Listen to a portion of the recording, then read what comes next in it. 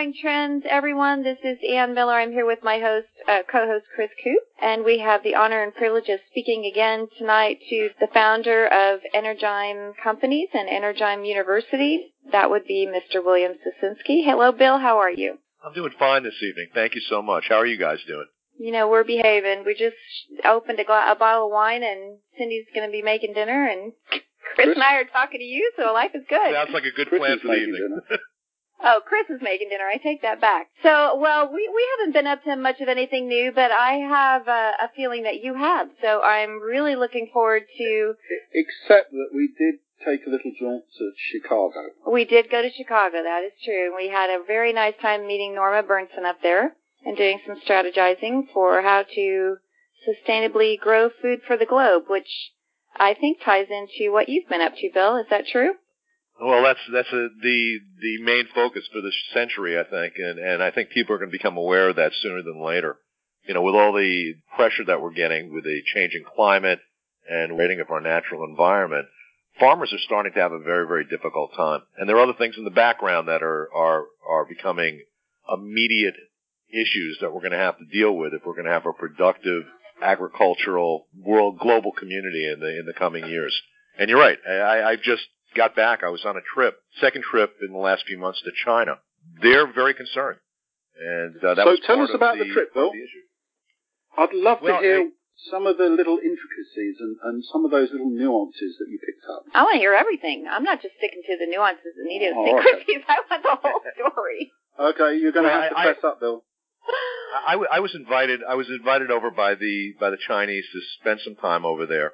The Chinese government is being, I think, very visionary, if you want to look at it in one way. It's certainly very active in wanting to counter a lot of the issues and challenges that they're facing that are the unintended consequences of the incredible industrial and urban growth that they've had over the last few decades. You know, you go to China, and to see the amount of construction, new construction, and the size of their cities, and the size of their infrastructure projects, you know, these are the people that brought you the Great Wall. And they still build and conceive of projects on that scale. And just in the last few months, last year, the Chinese government has become extremely sensitive to the amount of deterioration of their natural environment. China's a beautiful, beautiful country. And because of all of their industrial growth and their reliance on, you know, particularly coal for the production of energy, they've had, their environment has collapsed or is starting to collapse, and they know it. Their air pollution is at unacceptable levels right now, as it is in a lot of Asia. Not just China, but India has that problem. Many areas in Asia are suffering those same consequences from burning coal. And they have other issues that relate to their farming practices and the amount of fertilizer and phosphorus that's getting into their water systems. And as they start to grow and as they start to build these huge cities, I mean, cities that are literally built in the middle of a plain that used to be natural land that in 5 to 10 years housed 10 million people. And that type of construction on that scale and at that speed is almost incomprehensible if you're from the West. That is incomprehensible. 5 to 10 years, and it goes to how many did you say?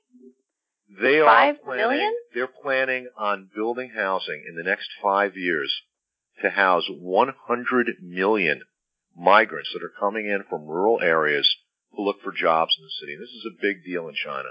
A lot of Chinese families, particularly rural families, are being torn apart unnecessarily because the men in the family needing to find an adequate income are not able to raise those or not able to achieve that income on their rural farms. So what they're doing is they're migrating to the cities to find work, and they spend 11 and a half months away from their families. And during that time, it puts stress on the marriages. They don't get to see their kids. This is not something, the Chinese are very, very family-oriented, and this is not something that they want to see for their society. They're very sensitive about that, and they're trying to figure out ways right now to alter that. But in the meantime, they have construction underway right now for 100 million residences. And try to conceive that. That's 1/3 or practically 1/3 of the United States, and they're going to be building that over a 5-year period. So you go into these cities. Yeah. Wow. We visited cities like Tianjin and Zhangzhou, and you see these rows of beautiful, modern 30-story residential building complexes, but on a scale that I don't think people are used to in the West, where you'll have, 50, 100, 200 buildings in a complex.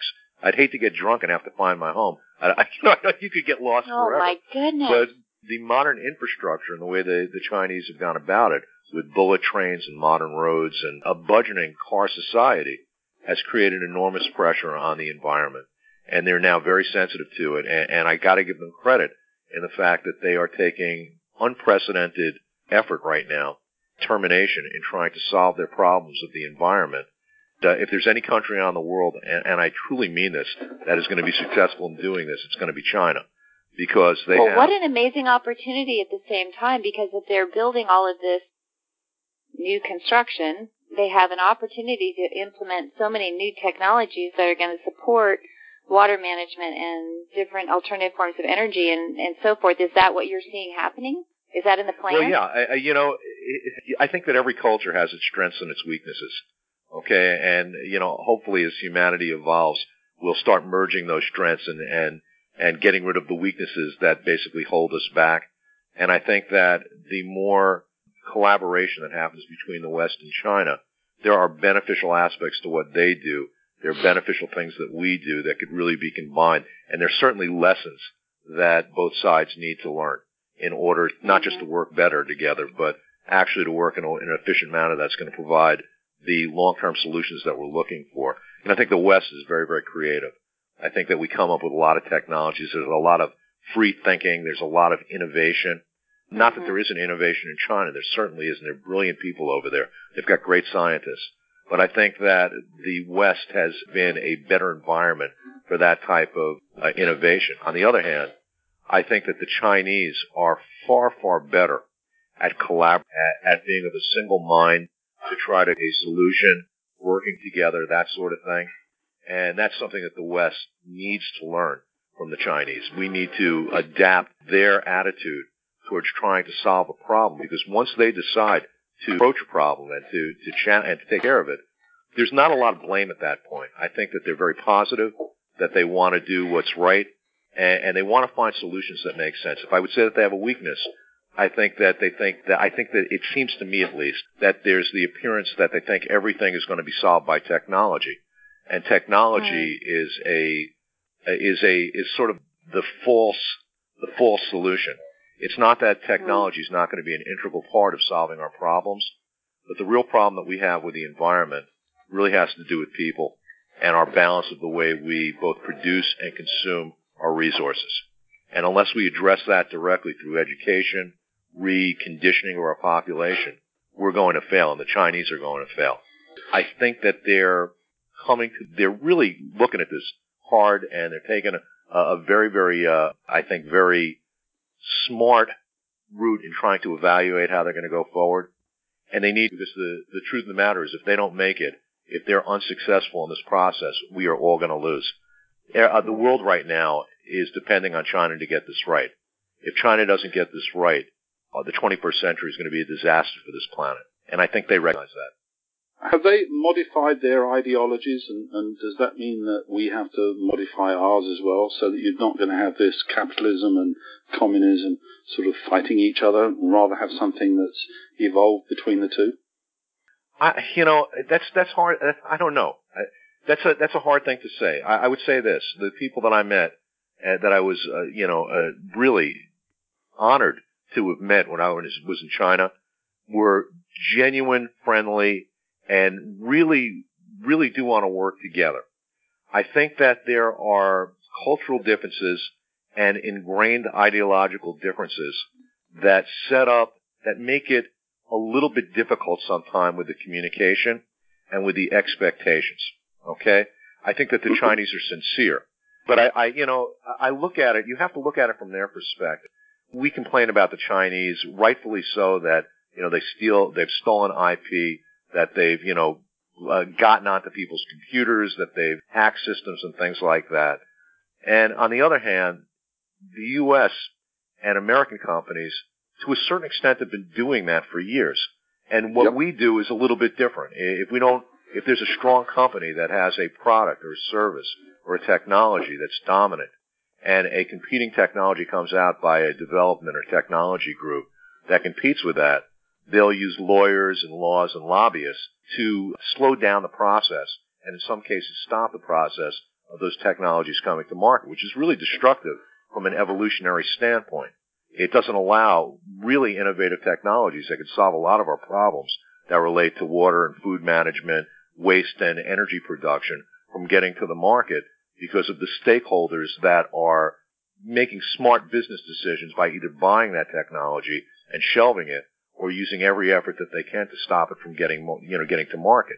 And I'm also just as sure that the U.S. does as much, delving into Chinese computers as they do into ours. So, you always get into this argument of if you look at everything from we're good and they're bad, then everything they do that's questionable is terrible, and everything that we do that's questionable is okay. And I don't think you can look at it that way. No, I was thinking more. Yeah, I was thinking, Bill, more that both sides are sort of moderating a bit for the common good, and it sounds to me like they are. Forget the politics side, but the reality of it is that they want to change, don't they? Because they've made huge strides in the last decade. I see a much bigger commitment to change from the Chinese, frankly, than I do from the West. And I say that I think that Germany and Sweden and certain countries in Europe have been fantastic, particularly the Germans, in terms of their approach to how they're looking into what the 21st century is going to be like, and they're preparing for it in a very intelligent way. But I haven't seen that in the United States. And you would hope that the United States would take the lead. But our biggest weakness as a society is the fact that we're individuals.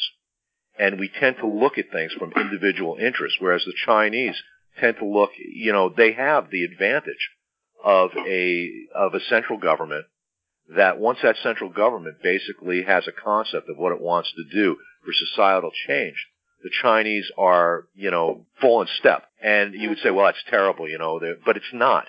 At this time in history, that is a positive trait because they're able to mask or create a critical mass of work and effort and focus in order to be able to deal with these incredibly large and transformative solutions that are required in order to reverse our course of climate change, of overuse of our resources, of losing our phosphorus. Now, understandably, China has much bigger issues in their home country than we do in the United States right now and in the West because they've gone through this massive industrial growth in a very short period of time, and there has been a high price to pay for that. Understanding that, they are reacting to it with, I think, a determination and a focus that I don't see in the West. And we need to be helping them. We need to do everything we can because our fates lie with how successful or unsuccessful they're going to be in this effort. Hey, Bill, can I ask you a question? Talking about the great influx of immigrants that are coming in, going to be populating these uprising cities, you say they're mostly coming from an agricultural background. What's happening then agriculturally as these farmers are leaving their little farms? You're pointing out a big issue. There's two things happening here. First of all, the families are still staying there, so the wives and the children are still working those farms. So I'm not sure if there is if there's a huge loss in productivity. However, where you're seeing a lot of the growth in China. China has a Central Plains area that's probably comparable, not in size, but in terms of concept, to Kansas and Nebraska in the central part of the United States in terms of producing quite a bit of its agricultural wealth. And it's this is historically an agricultural society. But they go into the middle of these areas and they put up cities of literally 10 million people in the course of a decade that uses up all of that farmland. So they're taking a tremendous amount of their agricultural productivity offline, which, by the way, they're compensating at this point by leasing, property in more than a dozen countries, both in Africa and Asia, where they're able to bring in supplemental crops. The issue with that is that eventually those countries, if climate keeps changing, if we're losing our bee population for pollination, if we're running out of phosphorus so that fertilizer becomes more precious and then starts to disappear, those countries are going to require those foods for themselves, and then you come into a conflict. So, we can't keep going the way we're going. The other thing I'd say is this.